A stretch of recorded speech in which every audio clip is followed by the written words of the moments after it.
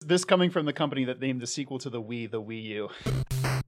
Would it be so bad if an 84-year-old got into heroin? Welcome to the Cat Organizational Podcast. You idiot. It's written down in front of you idiot. This is like the buffalo chicken wrap of answers. I haven't heard about hot orcs in a while. We were so horny for motion controls in 2005. I can't wait to come back and tell you how it was Noah's Ark, you asshole. I would also like to retroactively say I've never had cotton candy acid. So Andrew's 100% doing a voice, right? Everybody get off IMDb now. Time to record.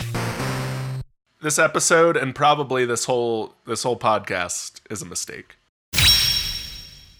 Hello and welcome to Debate This, a show where no one is right, but someone is definitely wrong.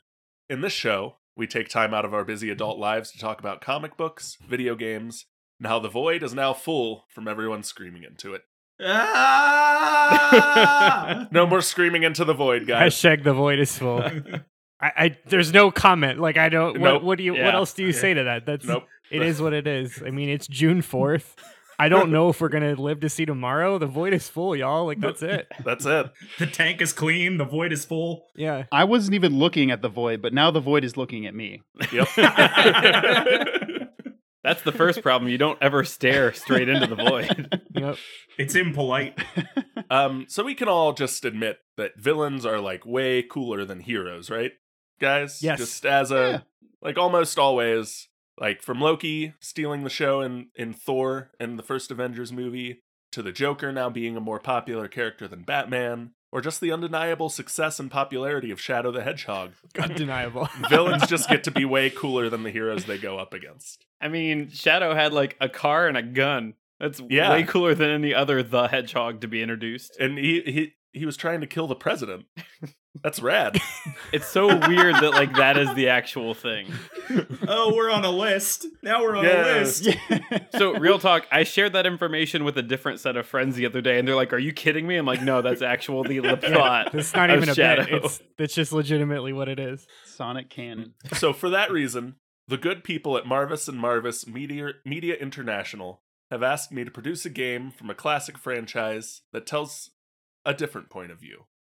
Much like the comic Lex Luthor, Man of Steel, the show Breaking Bad, or the Star Wars prequels, Marvis and Marvis want a game that takes a character we love to hate and turn them into the hero of their own story.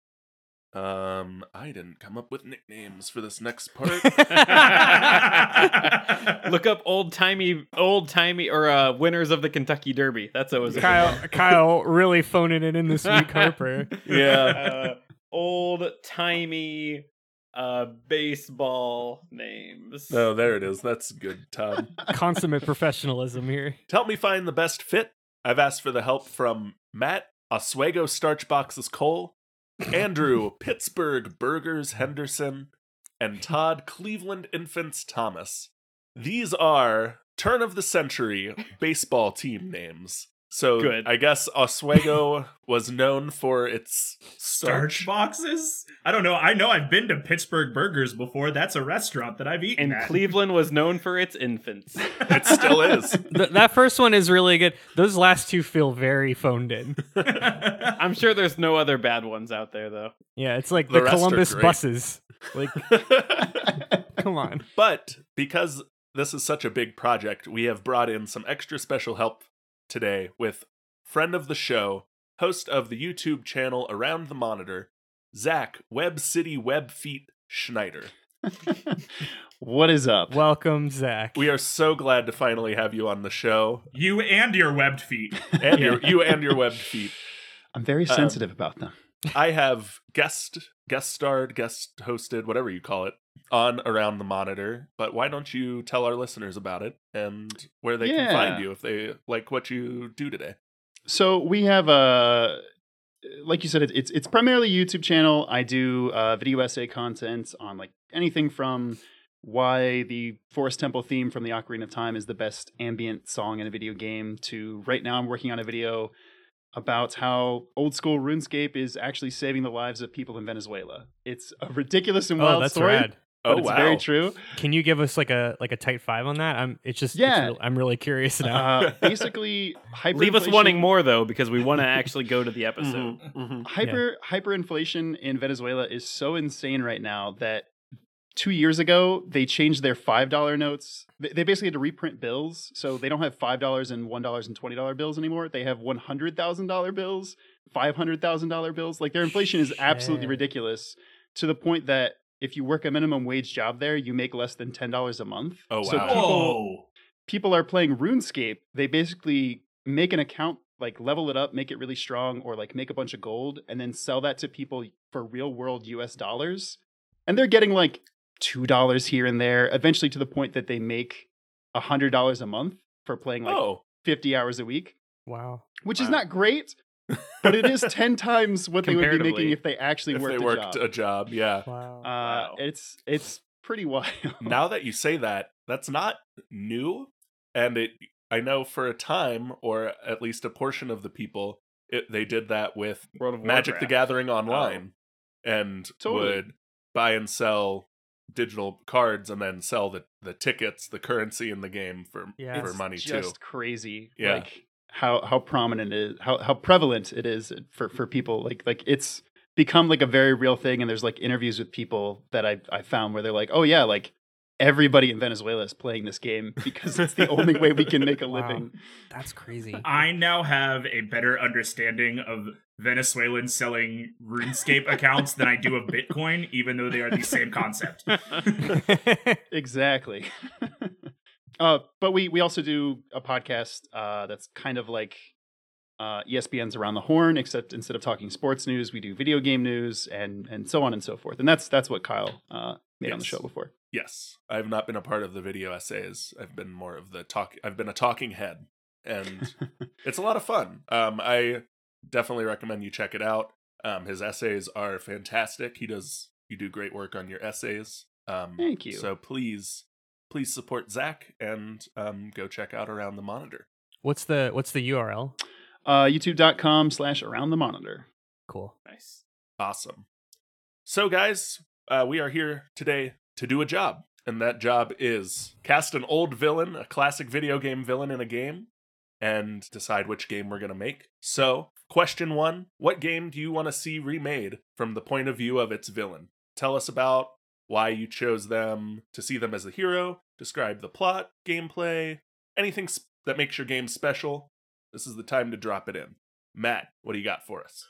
Okay, Kyle. So we established a few weeks He ago. says while pulling his hair out. I'm looking at my wall of red yarn and thumbtacks behind my computer right now, trying to follow one strain of thought. Anyway, we established a few weeks ago that I am the lone sports gamer on this podcast. Zach, I don't know about you. Do you play sports games? Does kart racing count? So Not if it has Mario in front of it. It does not. So I am the lone sports gamer in this podcast, but in 2006, an NFL branded game came out that not even I understood. It was called NFL Head Coach. It was effectively... Oh shit! I remember this game. yeah, right? It was effectively a business sim for jocks and high school sports stats nerds. It was a football game in which you literally played no football. You were the head coach, you drafted a team, you made a playbook, and then you pressed, like, run on a computer simulator, and it played football for you that you could watch and not participate in. I do not understand this concept. It's foreign to me. There's a lot of crossover between people who like football and huge nerds. I know the baseball version of this game is alive and well on Steam and very, very popular. Yeah. Yes. This game got a sequel in 2009, and it was all based on a soccer manager game, which was Yeah. rebranded by FIFA in like 2006, but existed unbranded as a managerial type game before that. It's all like, it's sports themed real-time strategy. That's all it is. It's an RTS game with a sports skin. RTS, you So say? it's fantasy football. Yeah. It's just fantasy football. It's fantasy football with less friends. Okay. You had my Good. interest, now you have my attention.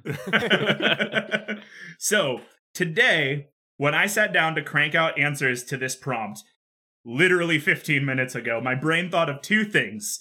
NFL head coach, and Legend of Zelda Breath of the Wild. So, follow me here. Ganon has been the consistent villain of the Legend of Zelda series, except for there's 5 or so games when he's not the villain in the Legend of Zelda series. I'm really disappointed you are not making a game from the point of view of NFL villain Bill Belichick. I didn't want to go that close to reality. Go on. So, Ganon is such a staple of the franchise that he has been made a playable character in other games like Super Smash Bros. Melee and Super Smash Bros. Brawl and Super Smash Bros. 4 and Super Smash Bros. Ultimate and maybe some other games that I don't know about. Obviously, everyone wants to play as the dwarf. But in Breath of the Wild, Ganon is no more than a floating wisp of evil contained by Zelda in the ruined Hyrule Castle. Until the climax of the game, Link's only interaction with Calamity Ganon are with ancient guardians around the continent of Hyrule. So now, imagine with me an RTS-style NFL head coach game where you play as Calamity Ganon, confined to your office, and you have a legion of evil guardians to control to hunt down one squirrely boy in a tunic.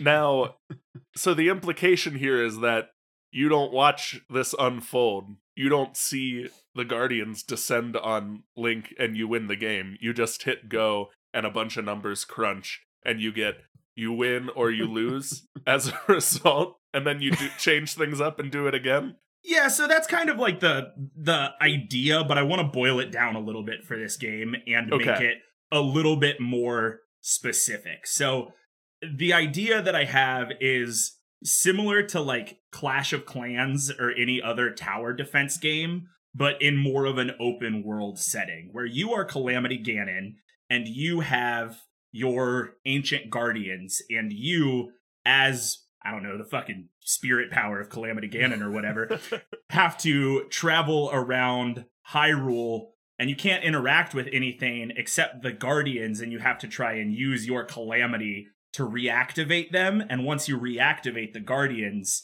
they begin to do whatever that particular Guardian does in their area, trying to capture Link, who is an NPC running around trying to raid the castle and destroy you.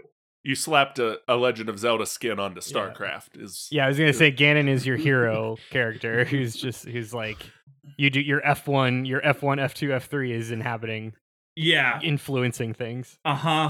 Yep. I feel a little called out by that, but yeah, that's pretty much what I've done today. I like it. I was expecting. Well, not. I don't. Yes, this was what I was expecting. When you brought up head coach, I was ready for you to say, and then Calamity Ganon purchased the New York Jets. I thought we were gonna get like they have Mega Man Soccer, which is like a super old and terrible Super Nintendo game. I thought we were gonna get Ganondorf's football. This, I want to make clear, is not better than that. It is only different than that. An important distinction to make. Todd, what do you have something better than that? Yeah, actually, I'm pretty proud of what I brought here today. So, what'd you bring us today? Well, so before I go into that, when Matt said dwarf, I think it's important that for anyone who remembers, 1993, Cartoon Network used to advertise. Matt doesn't remember 1993 because he wasn't born yet. Ding. I was born in 1993. Whatever. So it depends on whatever time of the year this was. Make your fucking joke and get out, Todd. Cartoon Network used to advertise this video series called Dwarf Goes Fishing, and this thing I'm talking about right now is only for about 5 people that may listen to this podcast, and but 4 of them are you. Yeah, it's fair. Anyway, so we're going to jump 17 years into the future from 1993, and we're going to talk about 2010. So I don't know how many of you all played any of the Fable series, right? But the third Fable game, we're going to take what was the villain in the first act of that game, Logan, the King of Albion, who was your older brother, and we're actually going to make the game where he is the hero, because he kind of already is, And if we do this, it'll totally fix Fable 3, and it'll set it on a proper path to make better future Fable games. So, for those who don't know, Fable 3 was a story about how you, the royal hero, the younger brother of who is the king of Albion, you are trying to unseat your brother for being this selfish bad king who's doing things that aren't nice and making people sad. So you end up escaping away. You're like leading a resistance, right? Yeah, ultimately against your brother.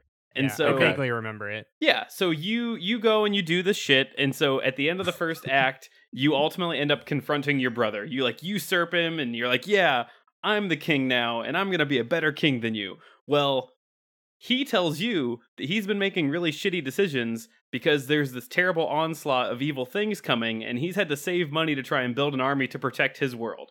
And he's like, shit to you now, because you're the king, and you got to deal with this now. Your problem now. Yeah. So you're telling me capitalism is the villain of Fable 3? Actually, it's called the Crawler, and it is a big evil thing that is coming to infect them, but also kind of yes. But here's the thing. So in this version of this game, you are going to play the role of this king, the OG king, the whole time. And because what happens in Fable 3 is once you take over as the king, you don't ever deal with any real consequences in Fable 3 if you have enough money to buy your way out of them. Just like real life. Just like real life. This is a message within a message. And so, because it's true, like in Fable 3, if you end up like buying up property, which again, this is getting really weirdly capitalist, but if you buy up property and you have all this money, when you get to the final end, you can make all the easy good decisions because you have enough money to fight off the bad thing. So in this version of Fable 3, you are going to put your snotty younger sibling in place by telling him how hard it is to be a leader and making tough choices. And it's going to be different in the sense that to get those best results from the tough choices, you're actually going to have to make multiple sacrifices. None of this easy shit like, oh, you saved that innocent person's life, so your character's slightly uglier now. Or, oh, you get less money because you didn't turn the orphanage into a gas station or whatever it is in the game.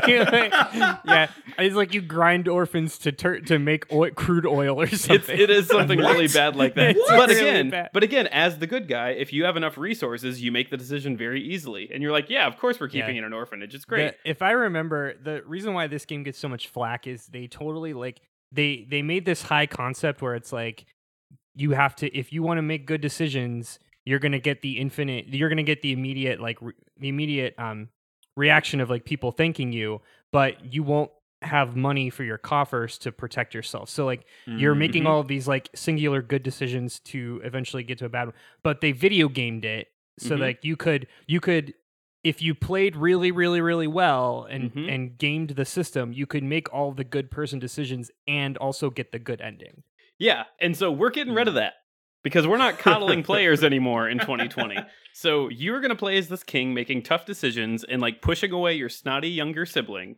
And so when they step to you, you're like, "No, these are the tough decisions we're making. We can't win them all. And if you want a good ending, you will actually have to make sacrifices. You will have to grind those orphans up into You're going to have to grind up those orphans into crude oil. It kind of sounds like the Dark Souls of city management. It's going to feel that way because you're going to have to make tough choices. Again, it's going to solve the Fable equation where you always found a way to get still a really good ending without having to like deal with any of the really bad stuff. So this is what we're doing. It is Fable. You are playing as the king. You are making tough decisions, and you're going to push your snotty younger sibling out of the way when they're like, but you're not leading well. You're going to say, yeah, well, I'm going to save as many people as I can. And that means crude oil. That means the infants have to go. Sorry about it. Thus we get the Cleveland Infants. Cleveland Infants. Now it's just the Cleveland. The Cleveland, and then you awkwardly stare into the distance. The Cleveland crude oil. I know nothing of Fable 3. I've never played a Fable game. But I'm on the Wikipedia, and it had an A+ voice acting cast. Yeah, this must have been real a good. huge budget game. Yeah. Yeah, so this is way off now, but like Fable 3 didn't stumble in the third act quite like Mass Effect 3 did, but I think it had like promised all this really lofty, like your choices have consequences, which is kind of what 2 did in a decent way, but 3 just again when you hit that huge turn in the middle where it was like, oh my god, my brother's trying his best to protect the kingdom, this all makes sense. There was a solid 6-year stretch where like the chatter was the Fable franchise is the future of video games, and then Fable 3 didn't land the plane, so everyone forgot about the Fable. And they Fable teased franchise. like another Fable, and it never happened. Yeah, Was Fable a Peter Molyneux? It was, thing? yeah. Yeah, that was that's why. Yeah, there it is. It was the Hello Games before No Man's Sky. Yeah.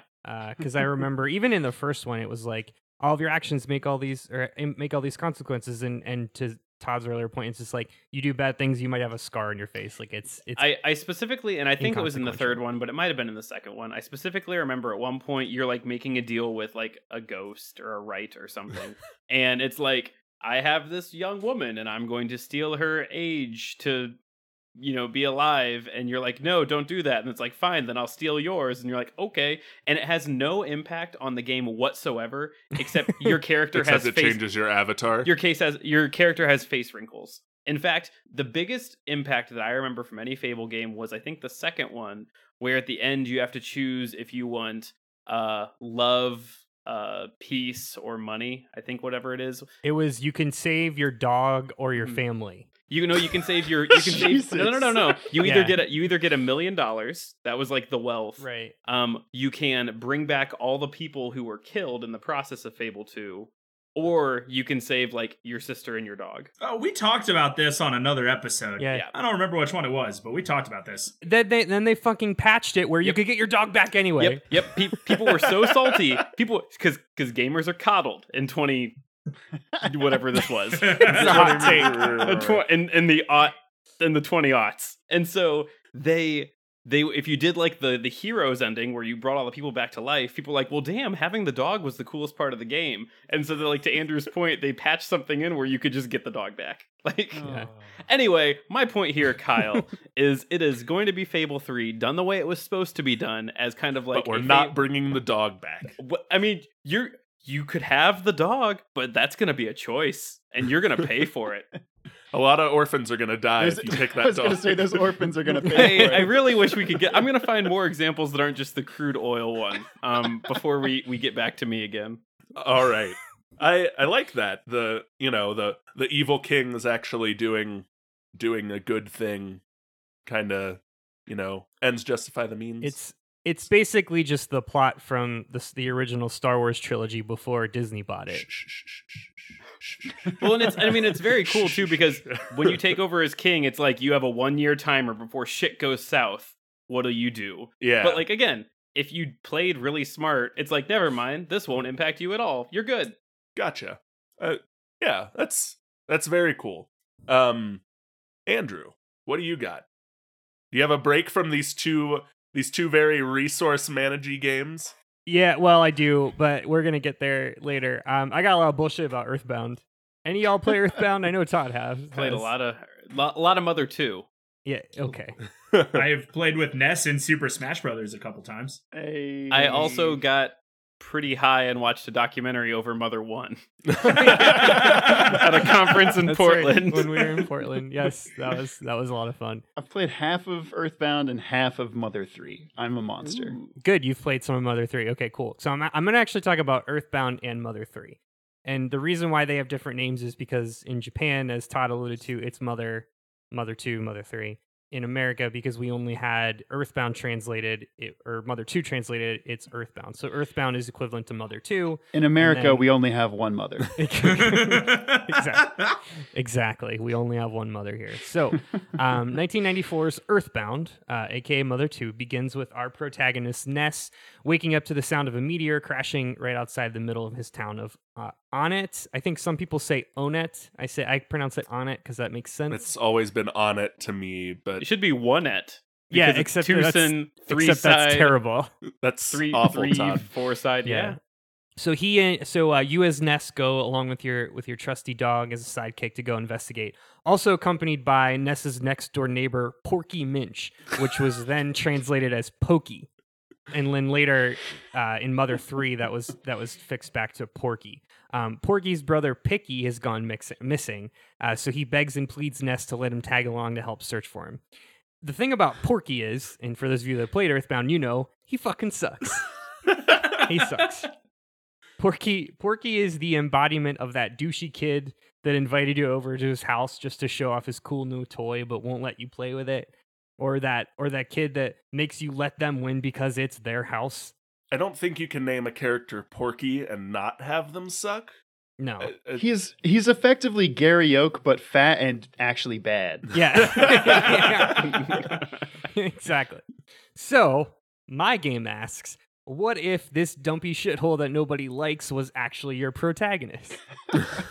Oh, What if? Thus, I begin my presentation.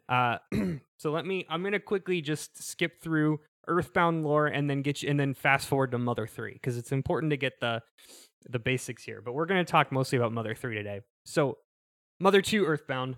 We meet Buzz, the alien bee from 10 years in the future, who warns Ness. Just let it happen, Matt. This is all. This is canon. This is real. Just let the RPG goodness wash over you. The listening audience couldn't see the face I made, but I'm sure some of them felt it. Yeah. Oh, you know Buzz, the alien? Yeah, he's from 10 years in the future, and he talks.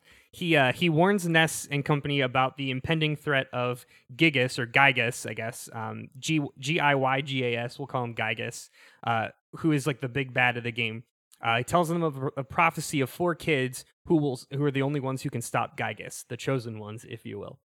Porky says, "Ooh, that's not me, is it? Oh boy!" and plays the scab. And it basically goes to work for Gygas, eventually becoming his right-hand man, excuse me. So for the majority of the game, Porky is kind of one step ahead of you, constantly creating obstacles and subjecting people to Gygas' influence in order to stop you in your quest. And then at the end of the game, Ness and team have a final showdown with Porky in the Cave of the Past while they're all turned into robots in the past. It's fine. As one does. Yep. And then up comes Porky, who's driving a giant spider robot. Oh. Again, as one does. Which is pretty metal. Yeah, it is really cool. I think you fight against this Porky in Subspace Emissary. Yes. No. That is from Mother 3, which we'll get there.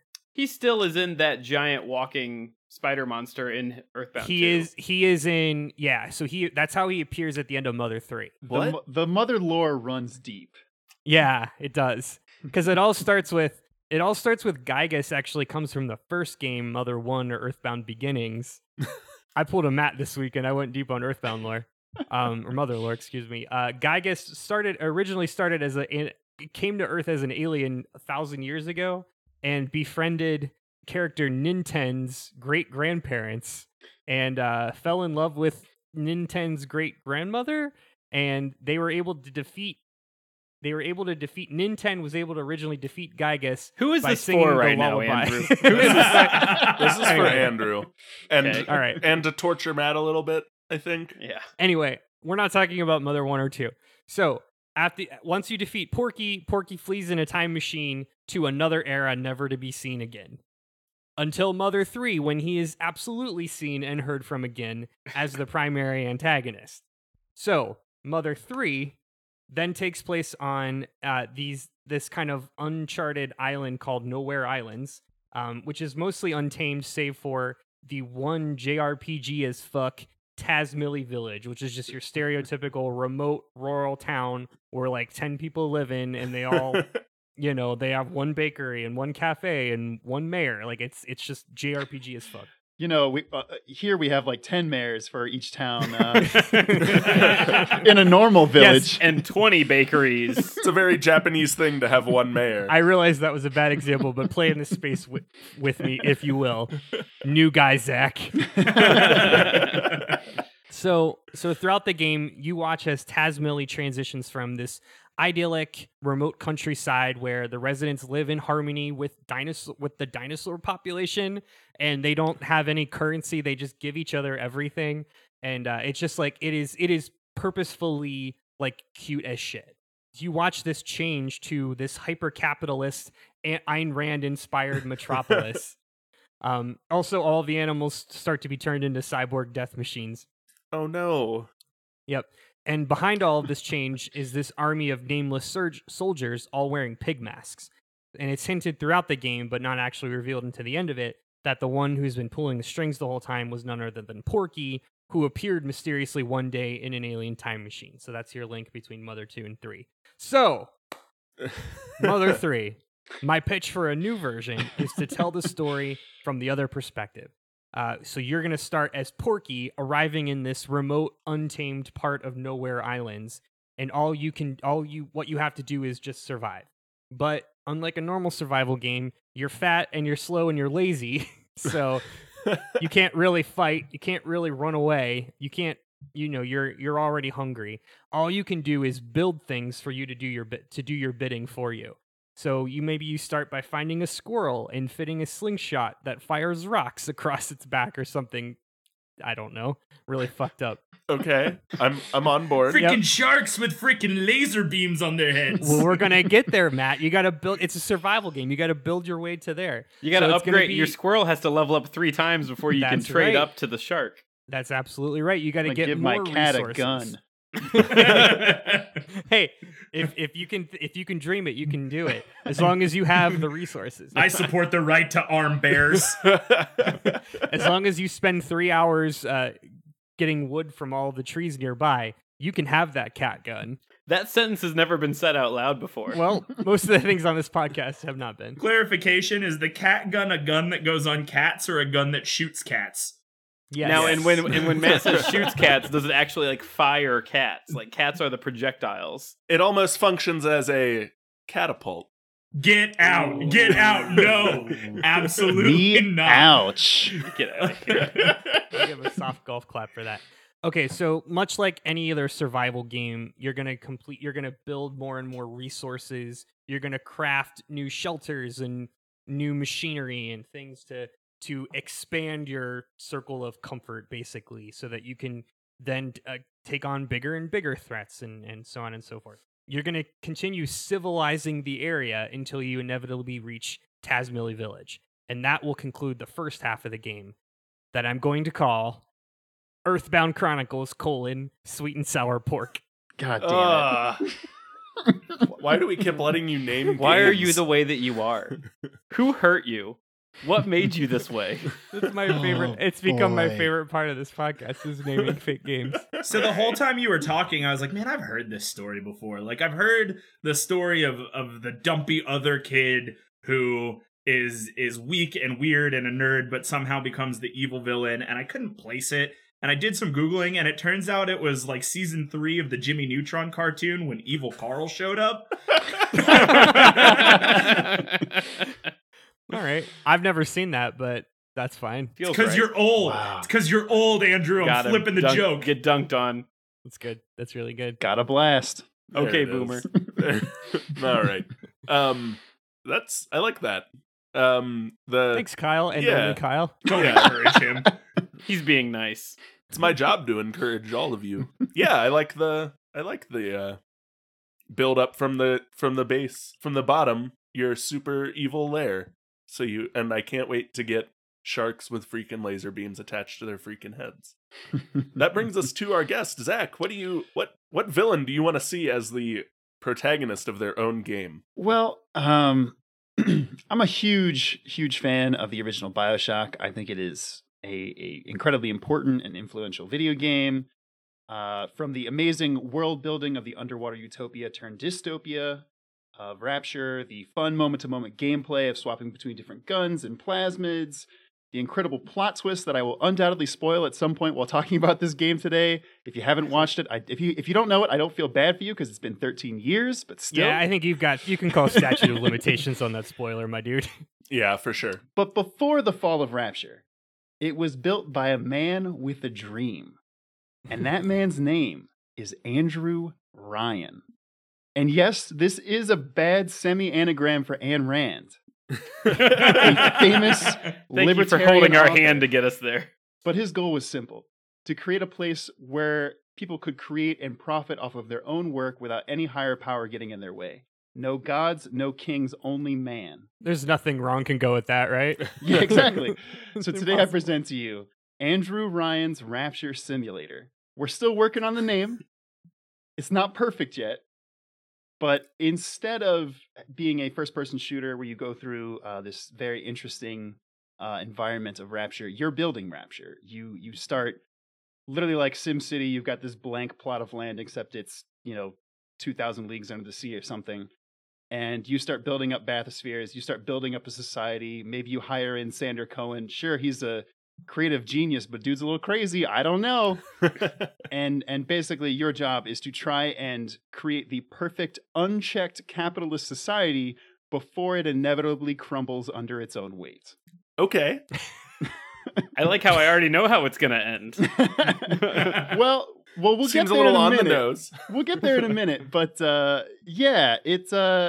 it basically functions, like I said, as a SimCity game. You're getting resources, you're building giant bathyspheres, you're building these tunnels, you're getting people to come to your underwater town and start to build. Different specialists can provide different bonuses or cultural points, or like a lot of RTS games, I guess, have like skill trees or like research trees, I guess. Yeah. And so you're like, oh, cool, we learned like how to Civilization or something. Yeah, civilization, exactly. So you're like, oh, Yes. cool, we learned how to, I don't know, get underwater sharks with freaking laser beams on them. So where my mind immediately went to was this is a bad comparison, but playing Roller Coaster Tycoon and making everybody pay to go pee. Exactly. Yes. Yeah. So Your now head's in the Roller right Coaster, space. Now in Roller Coaster Tycoon, I gave people a reason to come in, but once they were in, they weren't able to leave, right? Because Mhm. that's how you play Roller Coaster Tycoon. I don't know another way to play it. How do you get people in and convince them that you're going to not bleed them of all of their cash, but definitely bleed them of all their cash? Well, don't you remember the propaganda that was all over Rapture and every other BioShock was like, "Oh, come visit Rapture. Oh, It's yeah. a place to live and it's great." Oh, totally. I mean, yeah, it's 100% a propaganda machine saying, hey, we have this underwater utopia that is free from all outside influence, such as religion and No corrupt gods, governments no and stuff like masters. that. Exactly. Yeah. It's masters. Yeah. Did I say kings? You did. It's I- Is okay. it masters? I think the original quote is "No gods, no masters." But My it's good ways shirt either way. that has the goose on it from Untitled Goose Game says "No gods, no masters." Damn it. That's So there it that's is. My So reference.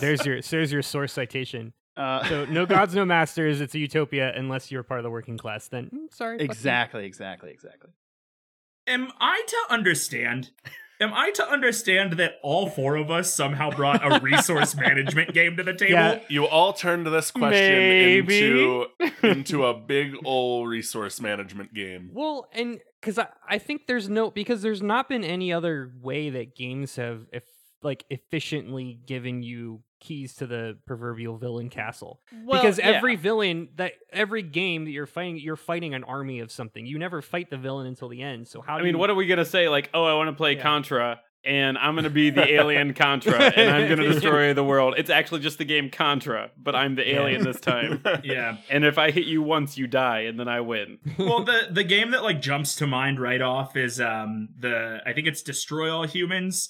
It was a Yeah. PS2 Oh, yeah. Xbox game of being an Yeah. alien and being mischievous and killing people. But like all of the you play as the villain games, it's either really upfront from the beginning and there's no real story about why you're the villain, you just are, or it's Yeah. the fourth act reveal where, oh my god, you've been playing as the villain the whole You've time. been the villain the whole time. Yeah. Yeah. And so I think what I have learned from this conversation is that the only way to flip a game to be a villain game is to make it an RTS like management system. Yep. As capitalism is the one true villain that controls us all.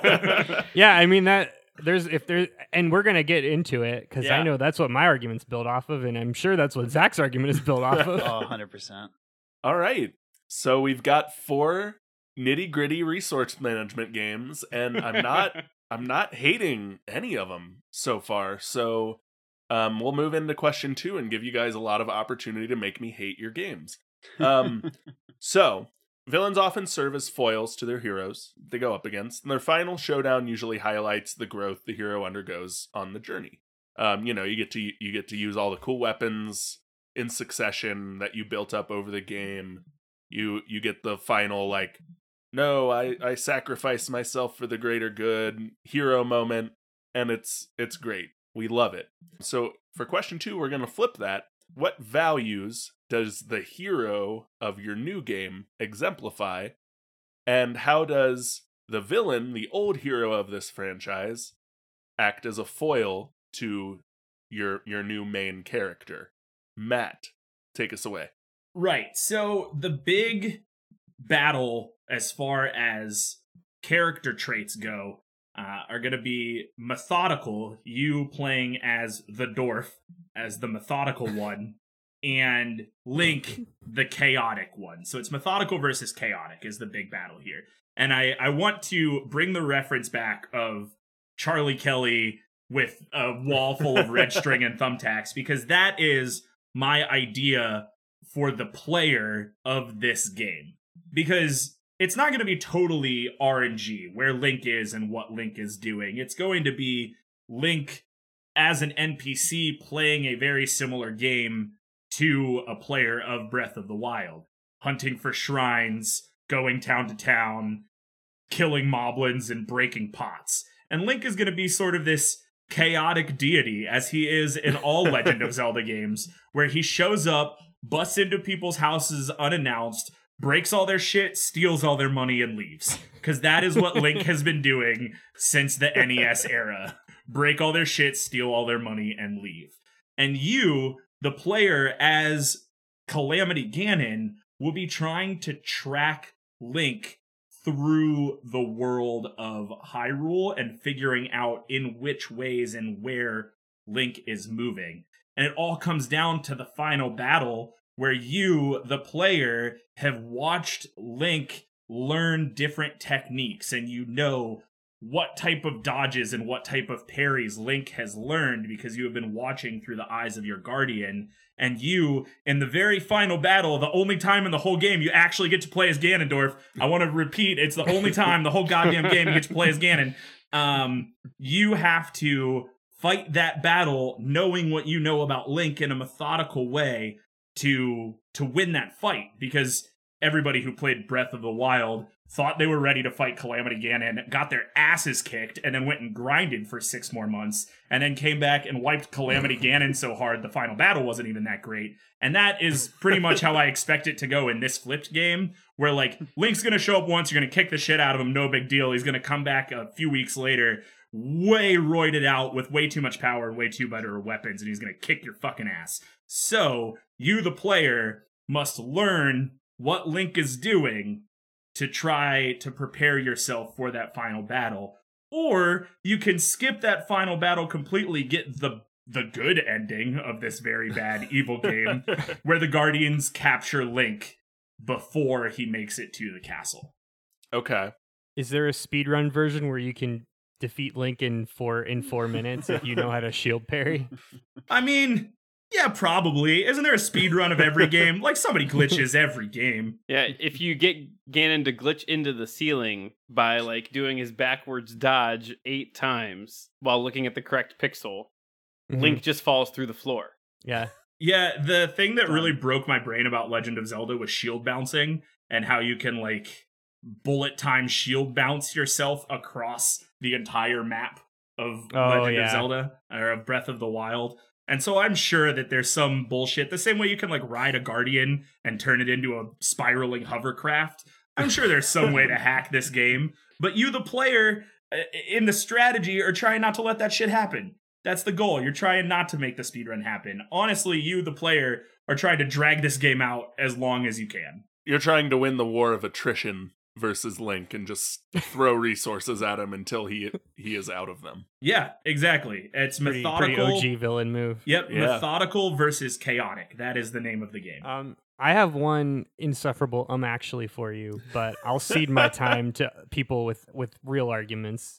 Oh no, we want to hear your actually. Yeah, I'm waiting for please. this. Got it. Yeah. All right, go ahead. Actually, Ganondorf is never in Breath of the Wild. Ganondorf is just a man under the influence of Ganon.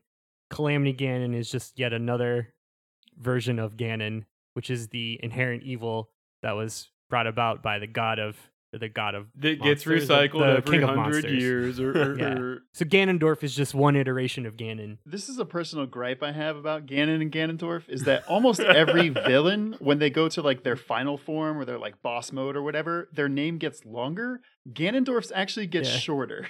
He drops the dwarf, It's true. which maybe Gotta drop the that's dwarf. a good idea, but still.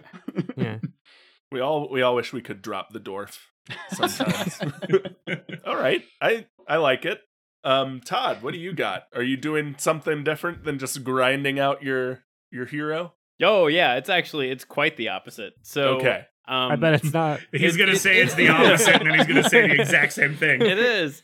I'll tell you what, though, if it wasn't the opposite, I would still say it's the opposite Well, and then right. continue Yes. talking anyway. We know. So the biggest difference. So the original royal hero was the protagonist from the beginning. Your younger brother. He is selfish. He's narrowly focused on what he thinks is right. He's immature. He's self-absorbed. And again, they make decisions that they think are best, while in reality they're missing the bigger picture because they didn't ask, they didn't know, they didn't care.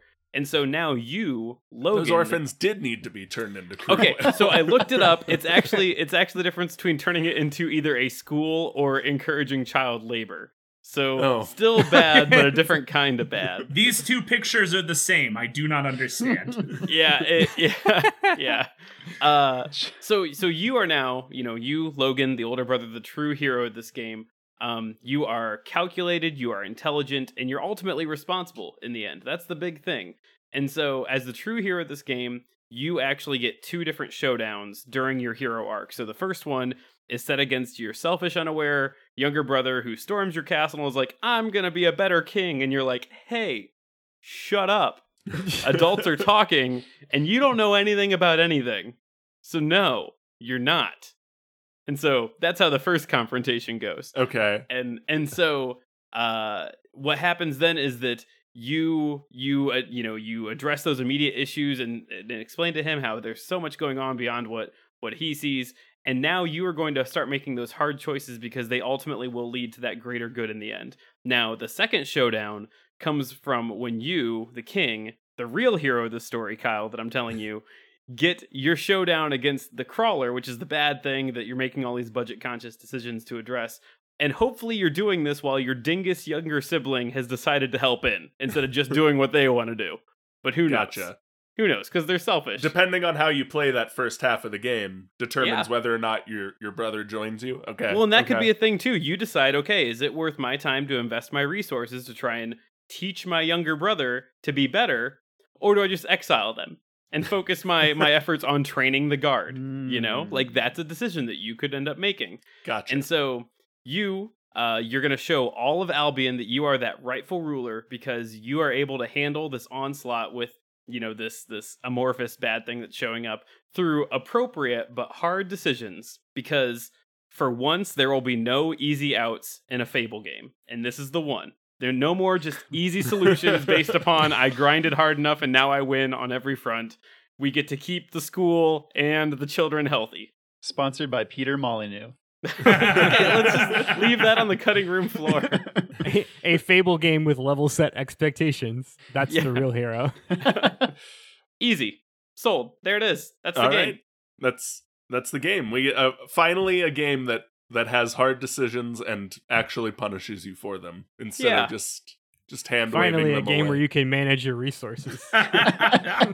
Okay, stop that. No game lets you manage your resources the way you want it to. No game I've ever played. Nope. Andrew, tell us about Porky and Sure, I'd love to. how Ness is his perfect evil foil. Yeah, so to understand Porky's kind of motivations, you have to know his relationship to Ness and then his relationship as a foil to Lucas. Because Porky you never actually meet as Lucas, as the protagonist of Mother 3, you never actually meet Porky until the very end. But so for Earthbound, Porky serves as a direct, like an obvious foil to Ness, in that like he comes, he lives next door. But you meet his mom and dad, and they're very emotionally abusive. Originally, I think in the Japanese version, it said like he was like going to get, his mother says something like, "I'm going to spank you 100 times," and Nintendo of America had to remove that for child abuse reasons. Jeez. But it's real, dude. Earthbound is hard. Buck Like, wild. Earthbound, Yeah. like, it's very, very dark. But anyway, so Porky comes from an affluent family. His dad works in Foreside, which is like the source of all the craziness, the Gygas craziness in Earthbound. Him being a foil is very surface level. But in Mother 3, it's a lot different. It's more like his cynicism and his capitalist ideals represent a foil to the gullible, happy-go-lucky residents of Tazmily. And Porky is able to kickstart his. Okay, so Zach's dystopia is more Ayn Rand. Mine is more Ray Bradbury, Fahrenheit 451. Oh, okay. So we've got a Bradbury dystopia and we've Yeah. got a Randian dystopia. Yeah, it's just West versus East. We've got a Western dystopia versus an East European dystopia. It's all the same. So this Ray Bradbury dystopia, Porky actually delivers all the residents of Tazmily Village a happy box, which is a monitor that displays a series of bright colors to let people briefly forget their troubles. What? Oh. Which is no subtle clue to he gives them a bunch of TVs. As we all look into our monitors while we record this show. Yeah. Yep, exactly. So, just to keep in the theme of today's discussion, the back half of Earthbound Chronicles: Sweet and Sour Pork will. Forgot about that until just now. Yeah, you had me until you mentioned the name again. The titles never it's get my better. move. It's my move. It's going to transition from that survival crafting mechanic to, wait for it, an RTS. All of the resources that you built and collected in the first half will be yours to command in the capitalist takeover of Tazmily Village. So how does this work, right? Much like a futuristic sci-fi dystopia, you're going to build expensive trash and then launch a marketing propaganda campaign to convince residents how desirable said trash is and why they need that trash right now. You'll open up a manufacturing plant where the residents can earn money to buy that desirable trash with currency that can only be accepted at the company's store, conveniently located next to or adjacent to the plant. And then give that option to pre-credit money from their paychecks to pay for more desirable trash in the future. This as is a terrible. Convenience. I basically just voiced over 1950s mining towns, but Yes. that's Yes, you essentially did. Yeah, That's essentially the idea. 1950s, 1870s. It's all. You work all here long there. enough, we'll give you some script. Yep. And then you can use the script next door to buy stuff. at the company store. Your script's not good anywhere else, though. Now, of course, you are going to have dissenters. So enter Lucas and his friends, who are actively resisting Tazmily's expansion efforts, using their own psi powers to break, or PSI rather, to break others of your control and to build a resistance army of their own. So it's up to you, Porky, to stop them. To stop them from breaking down everything that you've built. Okay, so this is where we tie in the first half of the game. If you were cunning enough to trap a caribou, for example, and fit it with metal antlers, now you can build and operate a cyborg caribou army.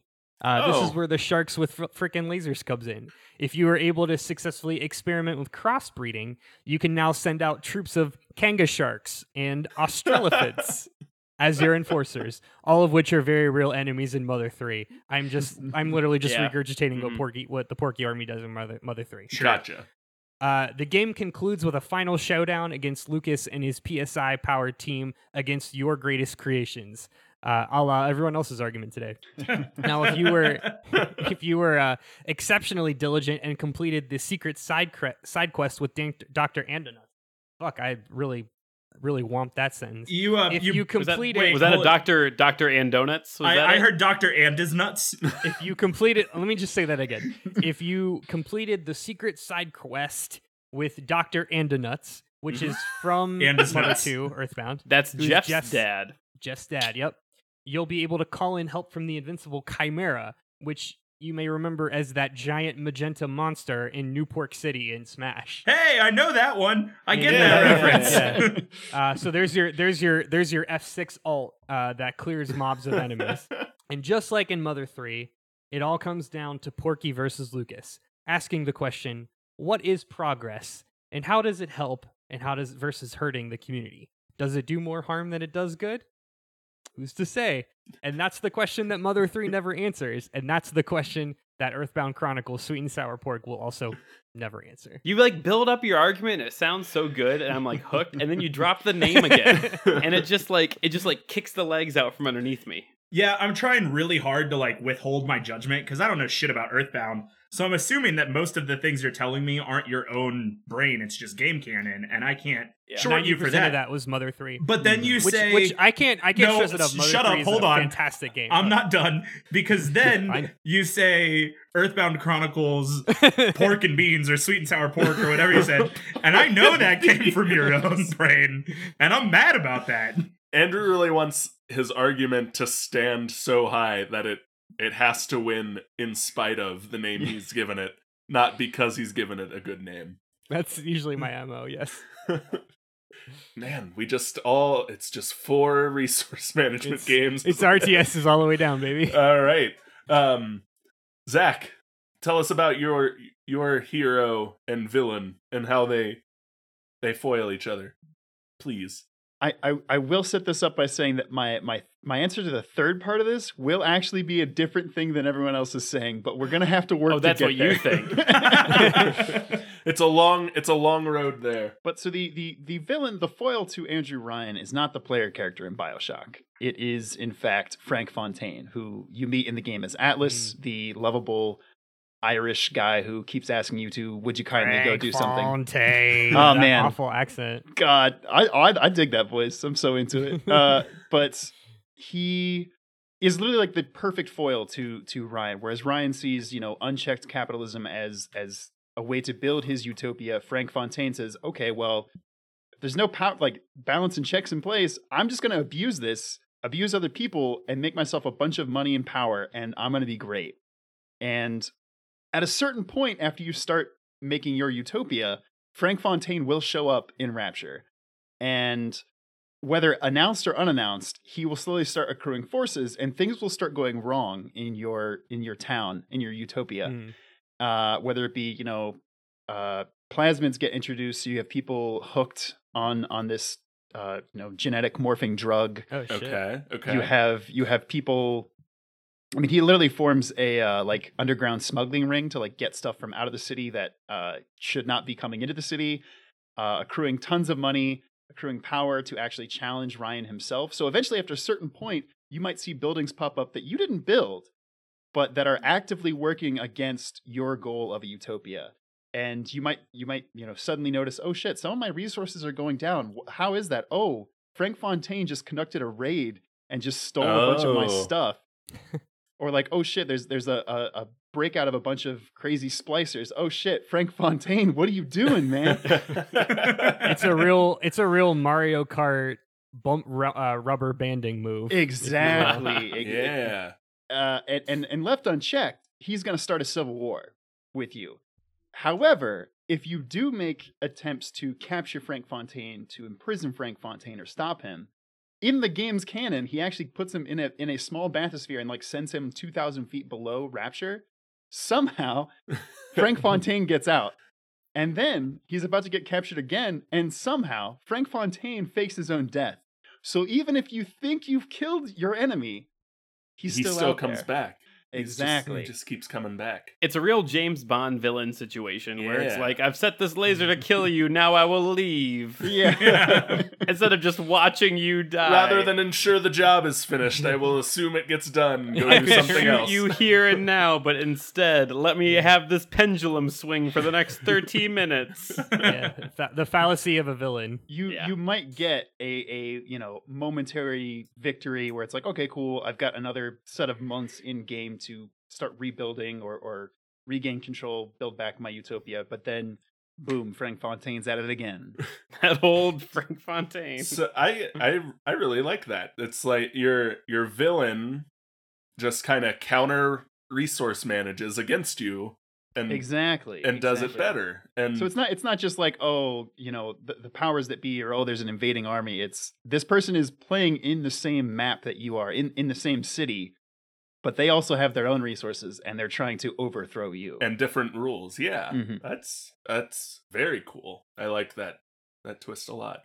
I don't appreciate Zach hand waving away the large unknown beast that is coming to destroy Albion as somehow less bad than Frank Fontaine, who keeps releasing the cows out of the pasture. Yeah, who seems to be like a god. Is that all canon? Is that all lore, Zach?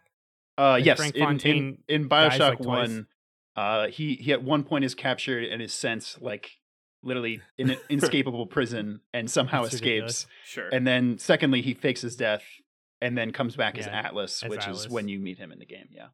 That's pretty rad, actually. That's really cool. All right, great. So question 3, victory. It is the end of the game. You've won. The hero has been vanquished, and the villain can carry out their world-changing plans unhindered. So, describe to us what that victory cutscene looks like. What your fully 100% complete, fully realized vision of your character looks like, and most importantly, set up the sequel for us. Play out your victory scene, and then show us that little post log that's going to lead into the sequel and what new challenges your resource management game is going to have to tackle in the sequel. Matt. Sure. So there are 2 ending cutscenes, and it depends whether or not Link makes it to the final battle. So if Link makes it to the final battle, there's a final battle, and then the cutscene begins. If Link doesn't make it to the final battle, one of your guardians will carry in the unconscious body of the hero Link and drop him at the feet of the weird dark spider monster that you are as Calamity Ganon in Breath of the Wild. So, whether you defeat him in the final battle or you get him beforehand and the guardians bring you his body, again, like the weird dark spider monster you consume hero Link. You eat Link. I need to make it clear that you eat Link as the weird dark spider monster that you are. When you eat Link, obviously, Princess Zelda has been containing the power of Calamity Ganon for the past 100 years, only with the hope that the hero of Hyrule would return and defeat Calamity Ganon so that she could be given back her human form.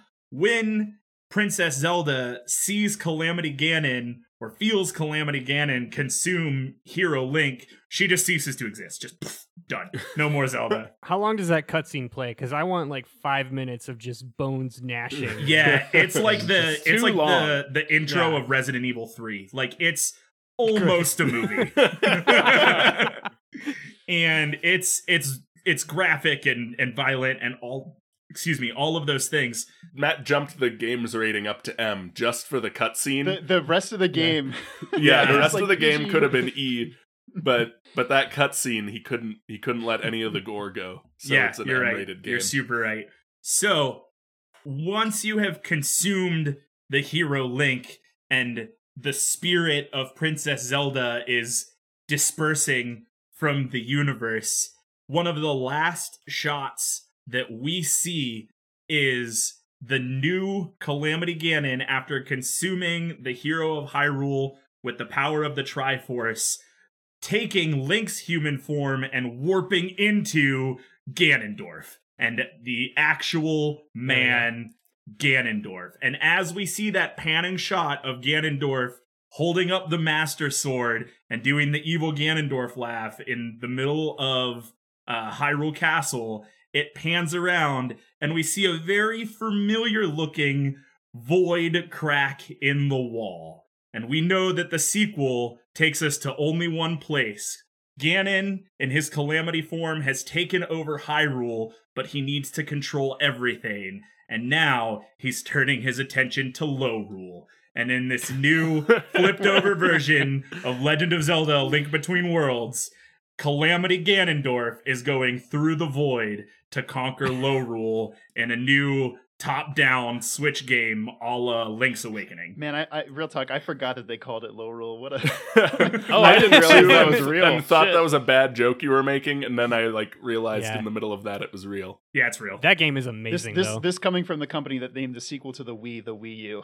Yeah. When you said there's a void crack in the wall, I really thought you were saying he was going to travel the plains with the Happy Mask Salesman. I was thought also that's ready where for we were Happy going. Mask Salesman. No, I was going. I haven't watched a Majora's Mask playthrough in a while, but I am watching a Link Between Worlds playthrough, so I had to pull from what I know. I love A Link Between Worlds. Link I think Between it's Worlds is so it's one of my good. favorite Zeldas. It's very silly that they named it Low Rule, but it is an excellent game.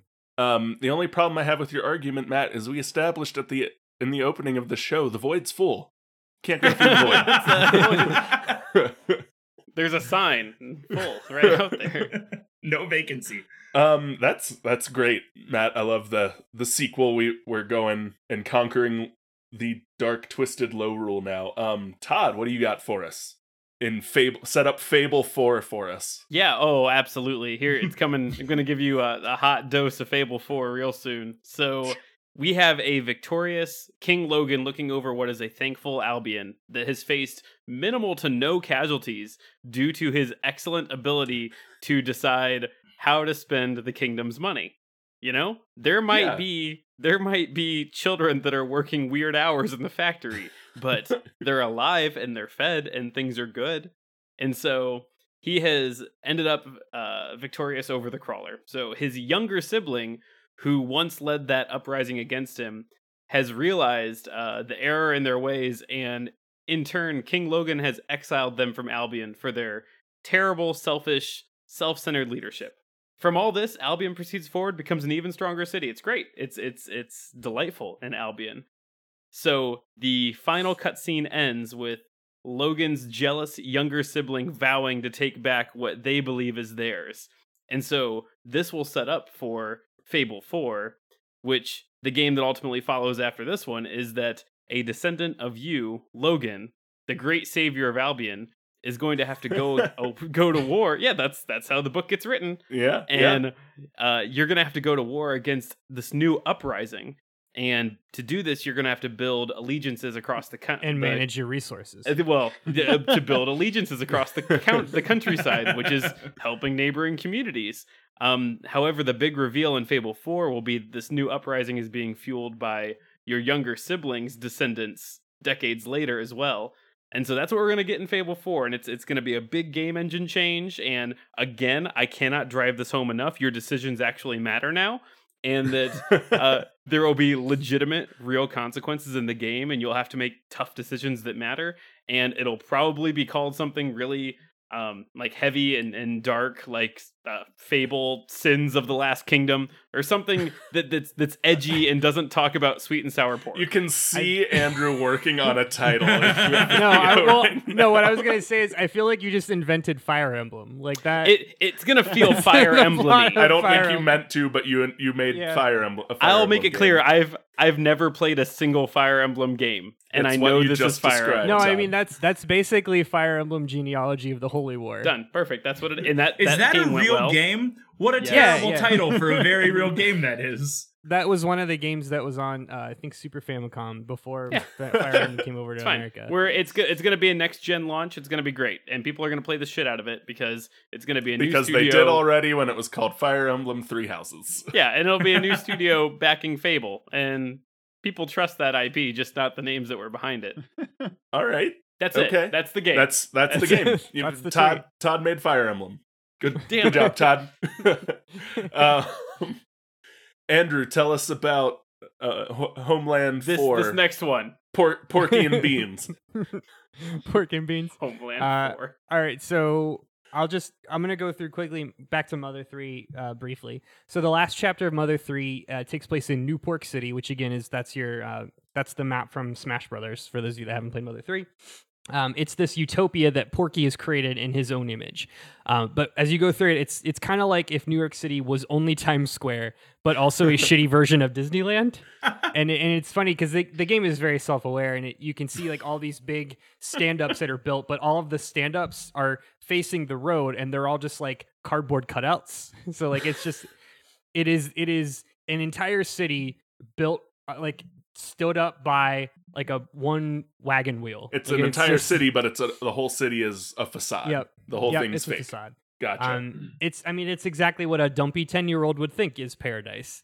Fast food and theme park rides are everywhere. Everybody is working, but like a child doesn't understand what a career is, so they just like walk around in suits all day talking about how awesome the town is. How they did a business. Yeah.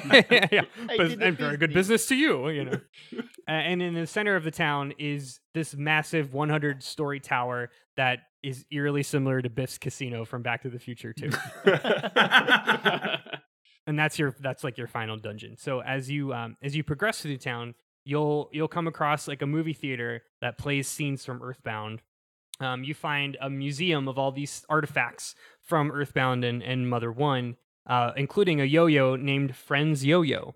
And then you find like an army of robots all looking like Porky's mom that are catering to your every whim. And you kind of realize like the game is telling you that Porky was just this sad kid who nobody cared about, who just wanted a friend. And he's got this like weird, unhealthy obsession with Ness, because Ness was like the closest thing that he ever had to an actual friend, even though Ness like barely even, like you can tell like Ness like barely even considers him. And at the very end of Mother 3, Porky doesn't die because Porky's in this like container. So that's the boss battle from Smash.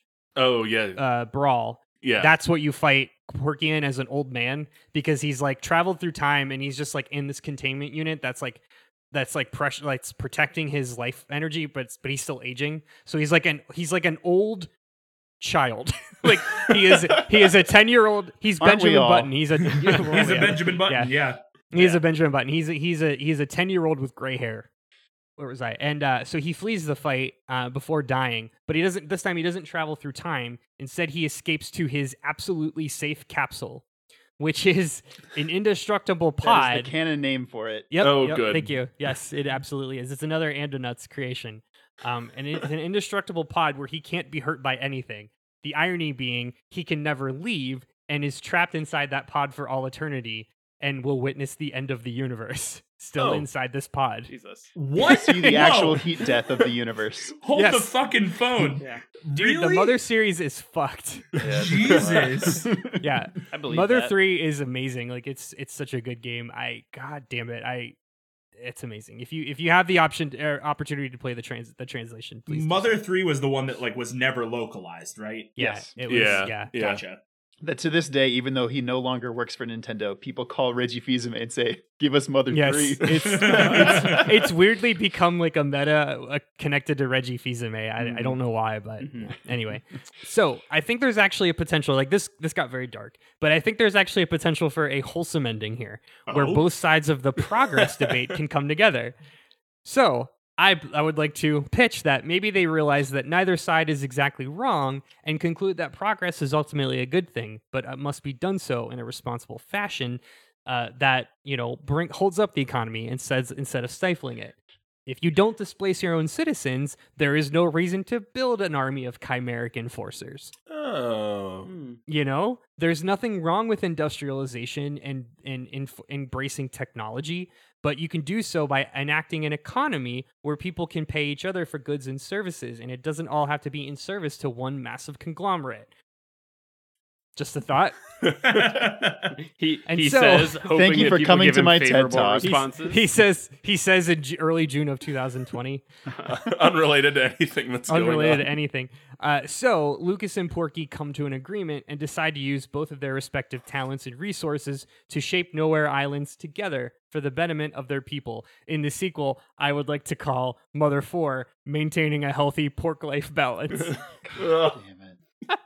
So you had the name and then you worked backwards. Is what? I love naming things now. I'm so glad you could indulge your new favorite thing to do, and that's it. I'm glad you could Don't give indulge him your more. new favorite Don't thing. give to him I'm do. glad anything you else. have something. I have Punopedia just bookmarked on my Google Chrome now. Zach, save us from Andrew and his unending puns. And anyone who knows You Zach could say knows they're I was like, wait, He's not- is somebody asking he's not me? going to be our savior there. Yeah. So, Zach, just take us home. What's your sequel? My thing is, I don't think Andrew Ryan can realistically win not just because, like I said, I don't think unchecked capitalism would work for him.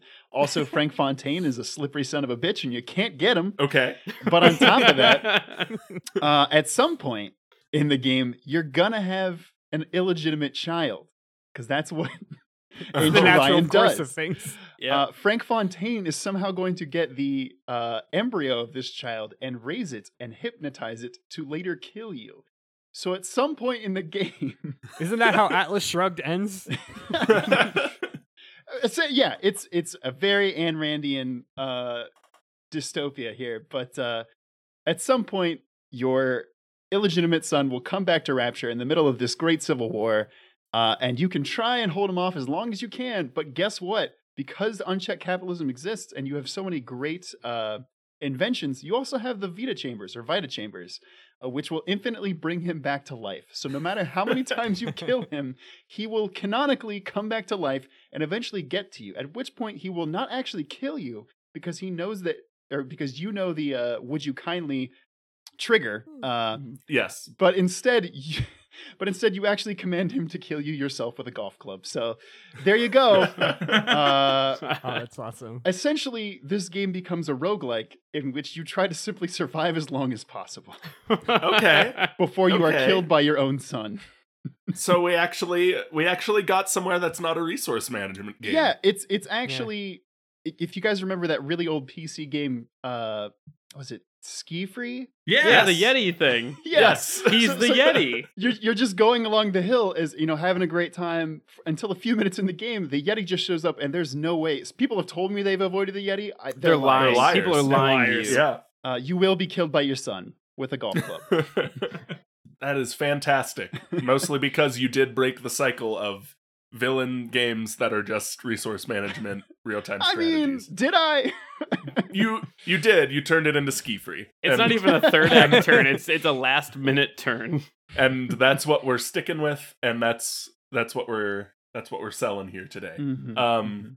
All right. So, gentlemen, the good news is Marvis and Marvis Media International really likes all these pitches. Really? Why? Are they just being nice to three of us and No, they really they're- only like one of them? Their research shows that the future of console gaming is heavy resource management. Oh. Don't ask them where they got it from. They won't. It's a trade secret, but they are convinced that this is the future of console gaming. That said, they know the real money is in mobile gaming. So, in order for Marvis and Marvis to pick up your franchise, they are going to require a mobile game spin-off of your title. Tell us what it is, how it's going to make Marvis and Marvis a lot of unearned money, and tell us how the cheaply run third-party company that makes it is going to ruin it for us. We will answer that question when we come back from the break. Do you like video games? Do you like video essays about video games? Well, come on down to Around the Monitor. We've got video essays on topics ranging from what's it like to buy video games in China? How did Nintendo market the Game Boy in America? And why thousands of Venezuelans are using RuneScape to survive. Doesn't sound believable? Well, check it out and see for yourself. Just type youtube.com/c/aroundthemonitor. That's youtube.com/c/aroundthemonitor. Today. All right, we're back. Once again, Marvis and Marvis Media International really liked your 4 games today, guys. They are hinging their decision on which game to pick up based on how well they think your third-party mobile spin-off will make the money. So, we're going to start with Matt. Tell us about your third-party mobile game spin-off. Right, Kyle. So we are going to call our friends over at Niantic. Now, I think most people probably know Niantic from Pokemon Go, but I want to go before Pokemon Go, and we're going to talk about Ingress. Ingress was Niantic's game that was just Pokemon Go before they put a Pokemon skin on it.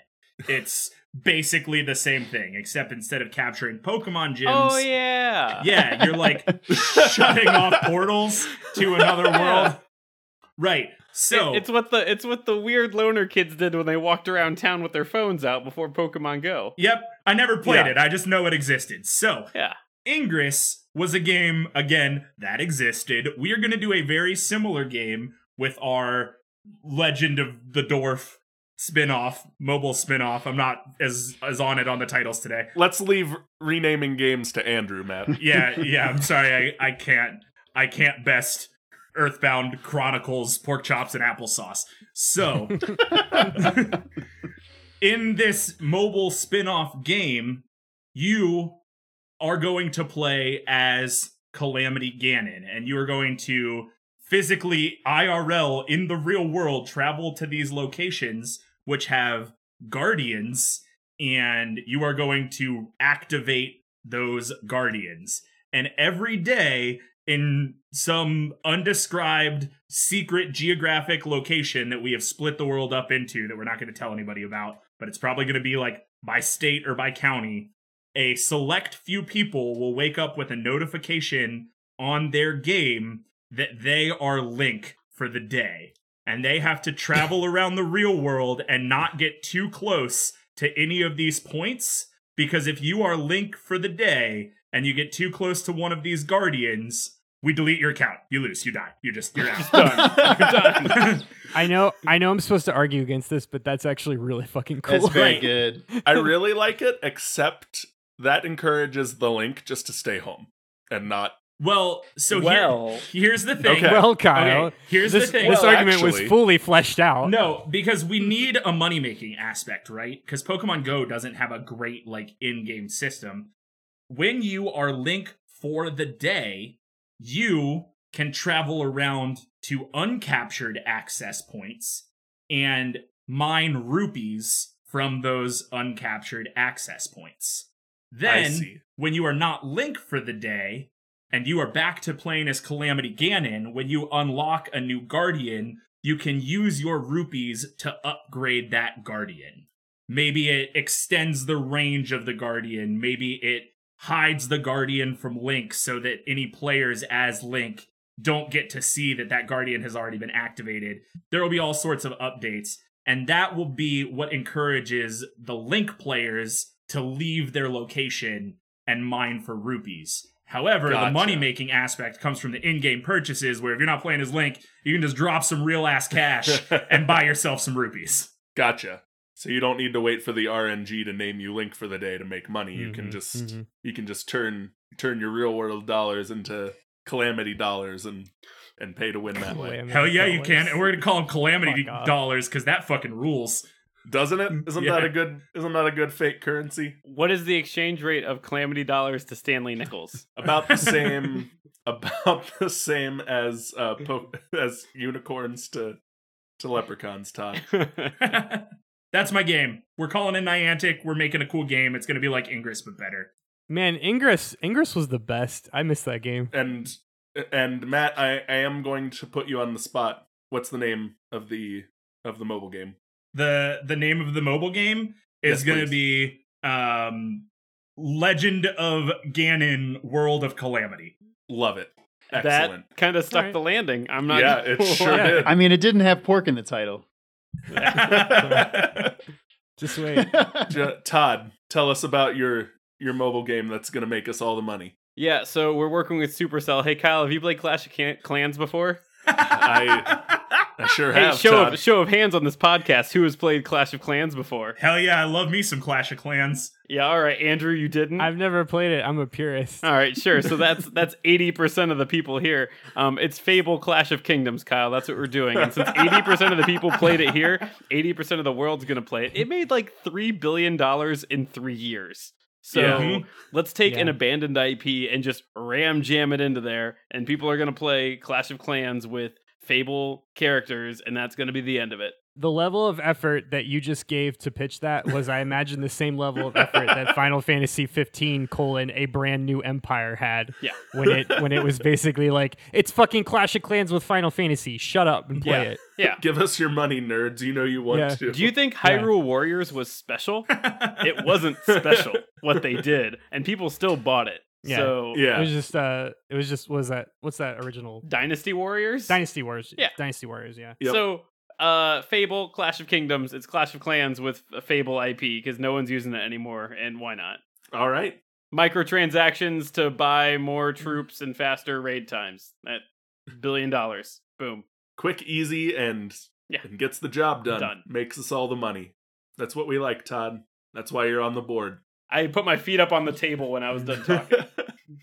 Andrew. So I don't know if you guys, there's this game that you may or may not have heard of. It's you collect all these really cute characters, and there's all these really interesting levels that are constantly being updated each and every day.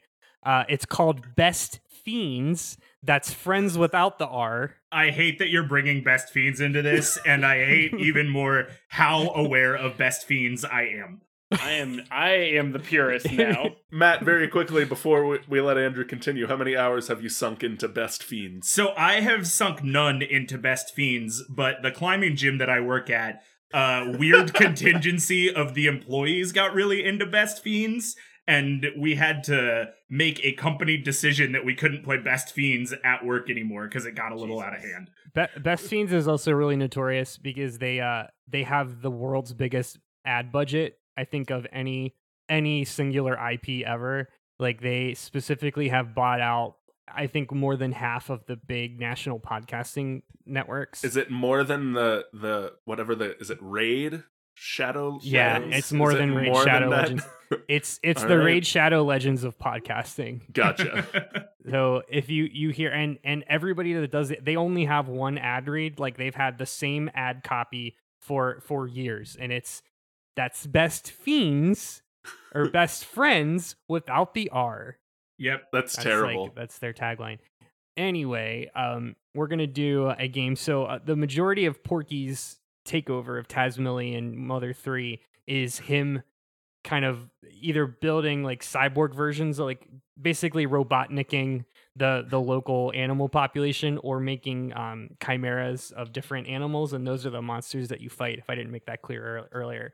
So I think we can kind of double down on that idea and do like a monster simulator where you can just craft your own cyborg monster or whatever the fuck. Okay. And then you can have them go fight, like kind of like a Pokemon like virtual pet simulator. Who cares? Like, you're gonna buy it. So it's part Pokemon battler, part play with the sliders and make your custom animal monstrosity.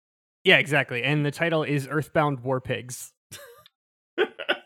That's the best title you've had today. Yeah, actually. Yeah, it's really that's good. A reasonable Earthbound sequel. Thank you. I would play that game. That was a good You already one. are, Matt. You've already spent $20 on it. That's friends without the R. All right. Very good. Very good. And bring us home, Zach. What is your straight to mobile sequel, third party anthology entry to your game? Sticking in the BioShock universe, which is vast, we're jumping to Columbia, the flying city that takes that is the main source of action in BioShock Infinite. And this is Father Zachary Hale Comstock's Columbia Simulator. That's a mouthful, but that's the full name of the villain in that game. Yikes. Could you say it one more time for me, please? Father Zachary Hale Comstock's Columbia Simulator. Wonderful. My favorite utopian society / death cult. Yeah. Yeah, you get to build your own extremely religious, also extremely racist capitalist city simulator. However, in order to dig into the mobile game market, to get those microtransactions in this game to make it profitable, we're going to introduce a gotcha system. So, you're playing the game, you've got energy meters that go down over time. You build another building. Oh, shoot, you got to wait till tomorrow if you want to build another settlement. Sure. But you also get currency in the game that lets you use the weird rift powers that Elizabeth, that's her name, right? Yeah. Yep. Yeah. To summon characters into the game, such as the Lutece twins, such as Jeremiah Fink. You could literally pull any character from the Fire Emblem. We've now officially hit the 4 horsemen of the mobile gaming apocalypse. Yeah, and depending on how many stars each of these characters have, they can make your town build faster or slower. Of course, the Lutece twins, they're not just one character. You have to get each of them separately through the Gachapon system. And that's where we get them. It's like Park Place and Boardwalk and Monopoly. Yeah. It's and Zach, since I've made everyone else do it, do you have a title for your mobile game? Let me say it one more time because it's a mouthful. Oh, you Father did. Zachary You did say it Hale already. Homestuck's Columbia Simulator. I love it. It doesn't even fit on the mobile screen. No, it it does would not. just be FZHCCS. That title alone makes me want to drink the Even the Kool-Aid. acronym's too long to be the app name. It's excellent. Gentlemen, this is all excellent. The Marvis and Marvis execs who are here hearing these pitches, they're going to go talk behind closed doors and figure out which game they're going to fund after they hear your final statement why they should make your game today. Matt. You should make my game today because Zach and Andrew's games are the same. And They're titled different, ass. and the people have asked for Fable 4 for 10 years and never gotten it, and Fable 3 wasn't great, and Fable 4 11 years later probably isn't going to be good either. But Breath of the Wild was a good game, so if we make a spin-off, people gonna buy it. All right. People go and buy it. Todd. Kyle, you want to make my game because I'm going to actually give you a game where you're going to have to choose between reinstating child labor and opening in a school, and it's going to be a tough choice. And isn't that what the gamers want? Tough choices that make them feel bad? That's what that's why we should make your game. It's full of tough choices that make us feel bad. Yeah. My right. game will make you feel human and feel the weight of the world upon your shoulders. You know, what people come to video games to do during these days? Yeah, the escapism that is video games. Okay. Andrew? Despite Matt's argument, I would like to conclude that my story is a unique one. My story is the tale of a dumpy, overprivileged loser who used his wealth to build and sell glitzy, vapid trash to the population, and then enacted a series of monuments lifting up his own name as an embodiment of empty wealth and power, eventually evolving his brain into a narcissistic empire solely intended to serve his own insatiable need to be loved. I've heard this one before, I think. It's unique. It's never been told before. It's an original story. It's the best story. It's only the best. It's the American dream. It is the American dream. There's an art to your deal, Andrew. Don't sully this, Todd. Zach, why should we make your game? Going off of Matt's example of instead of talking about his game, dunking on everyone else's game. It's a pretty legitimate method around here. It's a very valid strategy. You gotta to trip debate people at the this. finish line is what it is. Listen, all I'm trying to say is, do you want to play Breath of the Wild or do you want to play his game, which kind of sounds like Breath of the Mild? Do you want to play... Do you want to play Todd's game, which is just another shill from Peter Molyneux? Okay, well, leave his name out of this. He got you on that one. Do you want to play Andrew's game, which is a game literally called Earthbound Chronicles Pork and Beans featuring Weezer? Oh, that would have been way better. Or do you want to play another game that's set in Rapture, the world that everybody fell in love with back in 2007? Simpler So times. much so they made a second Yeah. game that nobody really remembered, but then in BioShock Infinite, they made a DLC that were like, hey, this place isn't as cool, let's go back to Rapture, because that's what people want. All right. It's not quite a resource manager, but you can't win. What about Rapture, Kyle? What about Rapture? What about it? All right. So now the execs are actually going to leave and make their decision. But while they do that, why don't you guys go around the horn and say some good things about each other? Take us away, Matt. Yeah, sure. Andrew, Earthbound Mother : Pork Fried Rice was good. It was a really interesting retelling of Lord of the Flies that you did. I appreciated that. Thank you. I love your backhanded compliments, Matt. Thanks. In all seriousness, though, I know because I am a Nintendo fan that Give Us Mother 3 is the rallying cry of nerds across America. And I've never known jack shit about Mother 3 other than that it is the sequel to Earthbound. And all of the lore that you gave me about Mother 3 and Earthbound, albeit interesting has made me now not want Mother 3. I don't need that anymore. So You are not even close to be the intended audience of Mother. no, Yeah, God, not even Zach- close. To catch you up, Zach, Matt is our anti-RPG player here at Yeah. Debate This. So But thank you for freeing me of the weight on my shoulders of asking Nintendo of America to give us Mother 3. I needed that. You're welcome. Todd, I know that Fable is a game series that exists. Uh-huh. And today you talked about it, and I kind of listened. So I think what I got from your argument was that we're killing kids in the name of capitalism, and that feels They're working. that feels oddly topical early June of 2020. So thanks for bringing the real world events to this debate. Like I said, my game is meant to make you sad. It did. But I really enjoyed the idea of, hey, Fable 3 was a game that your choices were supposed to matter and they didn't. And so we are going to take your choices and we're really going to make them matter. Because I do have a love in my heart for choose your own adventure type games or consequential games. And I always think that they are very interesting. And Zach, man, somebody needed to play the game today. And I'm really glad you showed up to play the game. That's really cool.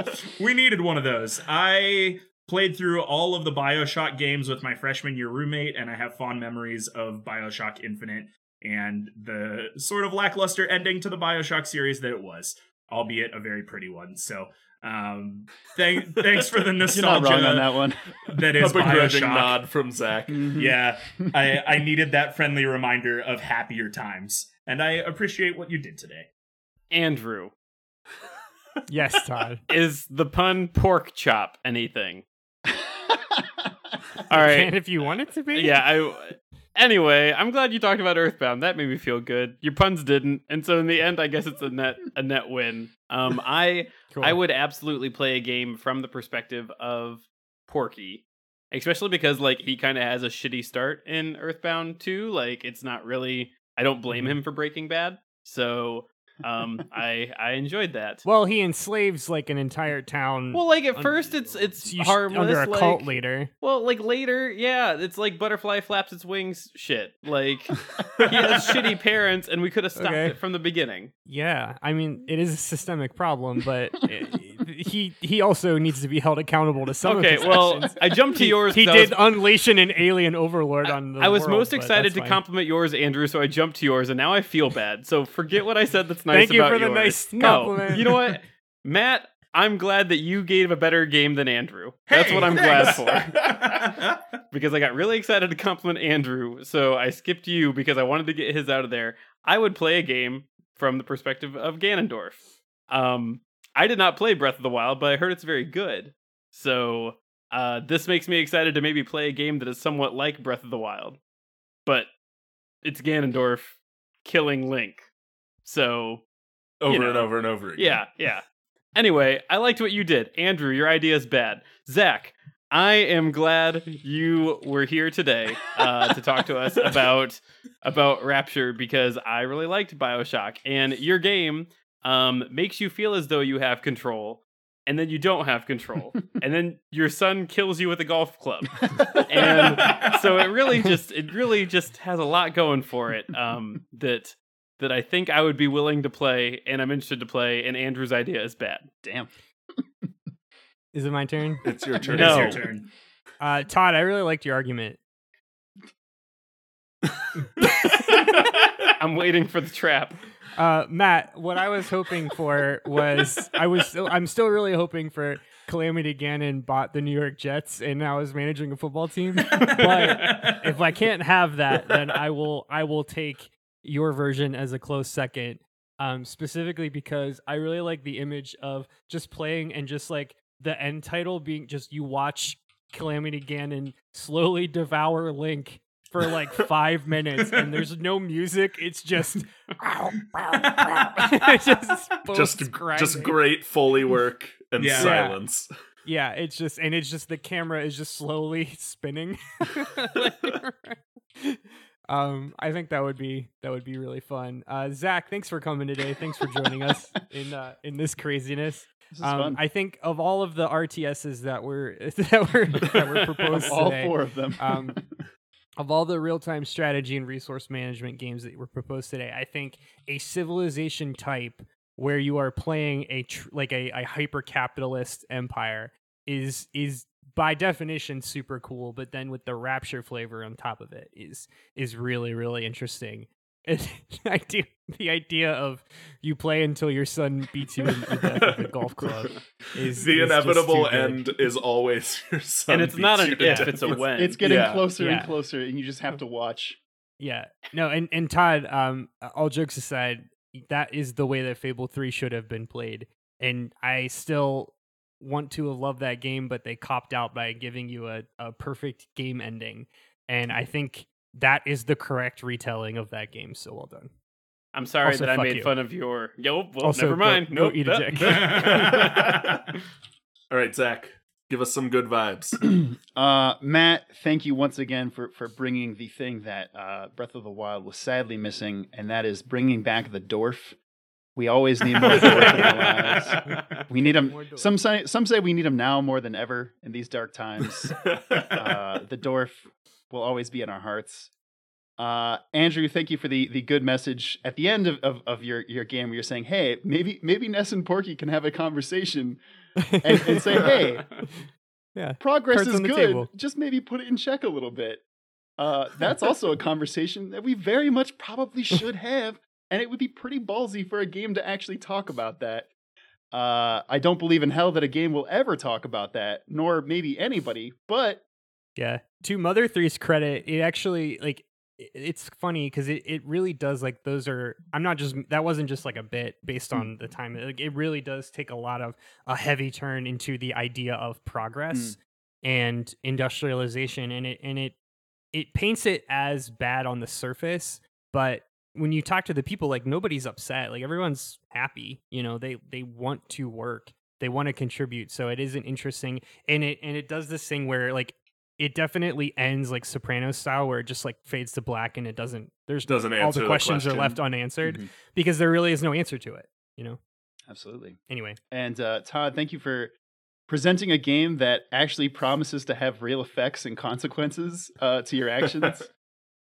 Even many Telltale games, which that's kind of the whole point of them, cannot actually do that. So, also any Fable game that is produced without Peter Molyneux being involved is a good thing in my mind. That was bullet point 1 on the pitch. Was actually he gone. He's out. It's out of here. All right. So the execs have come back in. They've made their decision. So first on the chopping block, Todd.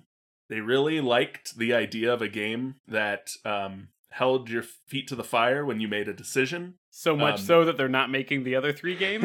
Unfortunately, Oh wait. Unfortunately, they don't think gamers can handle having actual consequences to their decisions.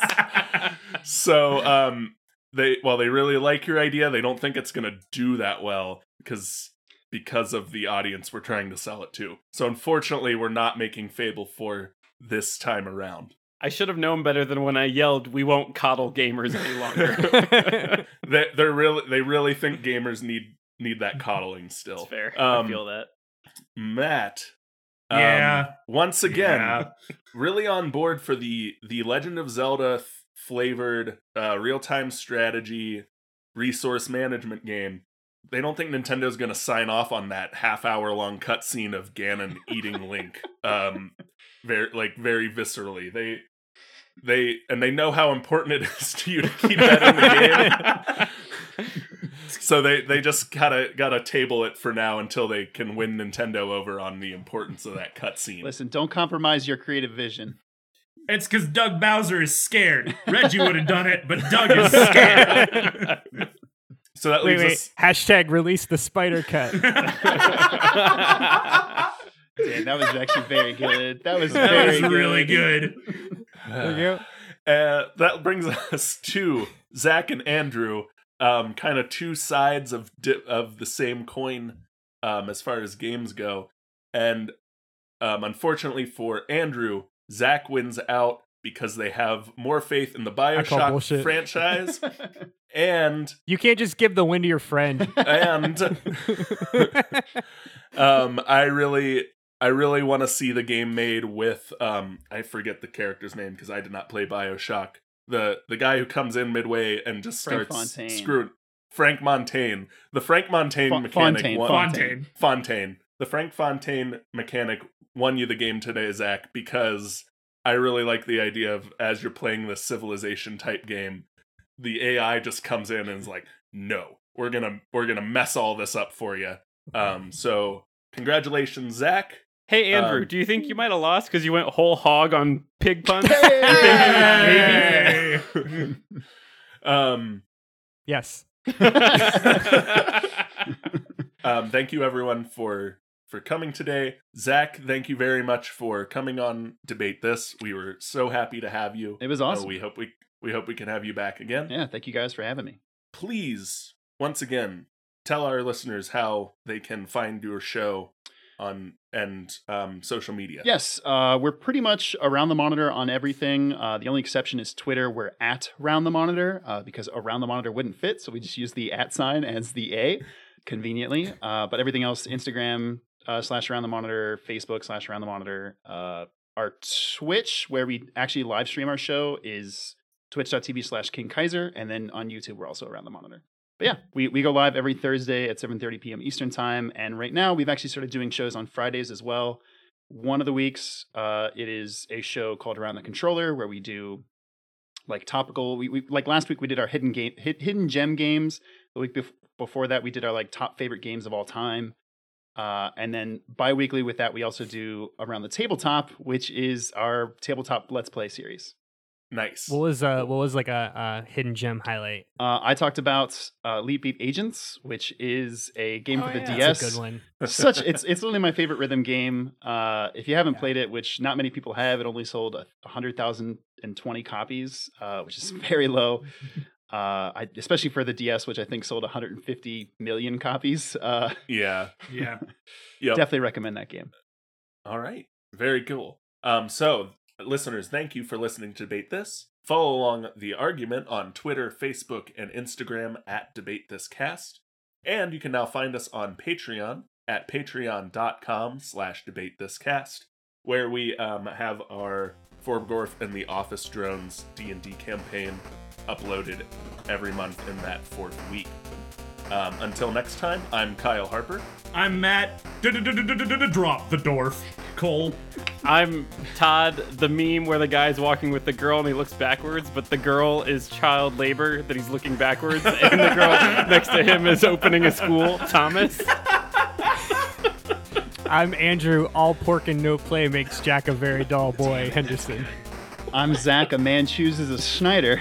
And we are saying thanks for debating with us, and if you think we're wrong, then you can come fight us behind the swing sets, nerds.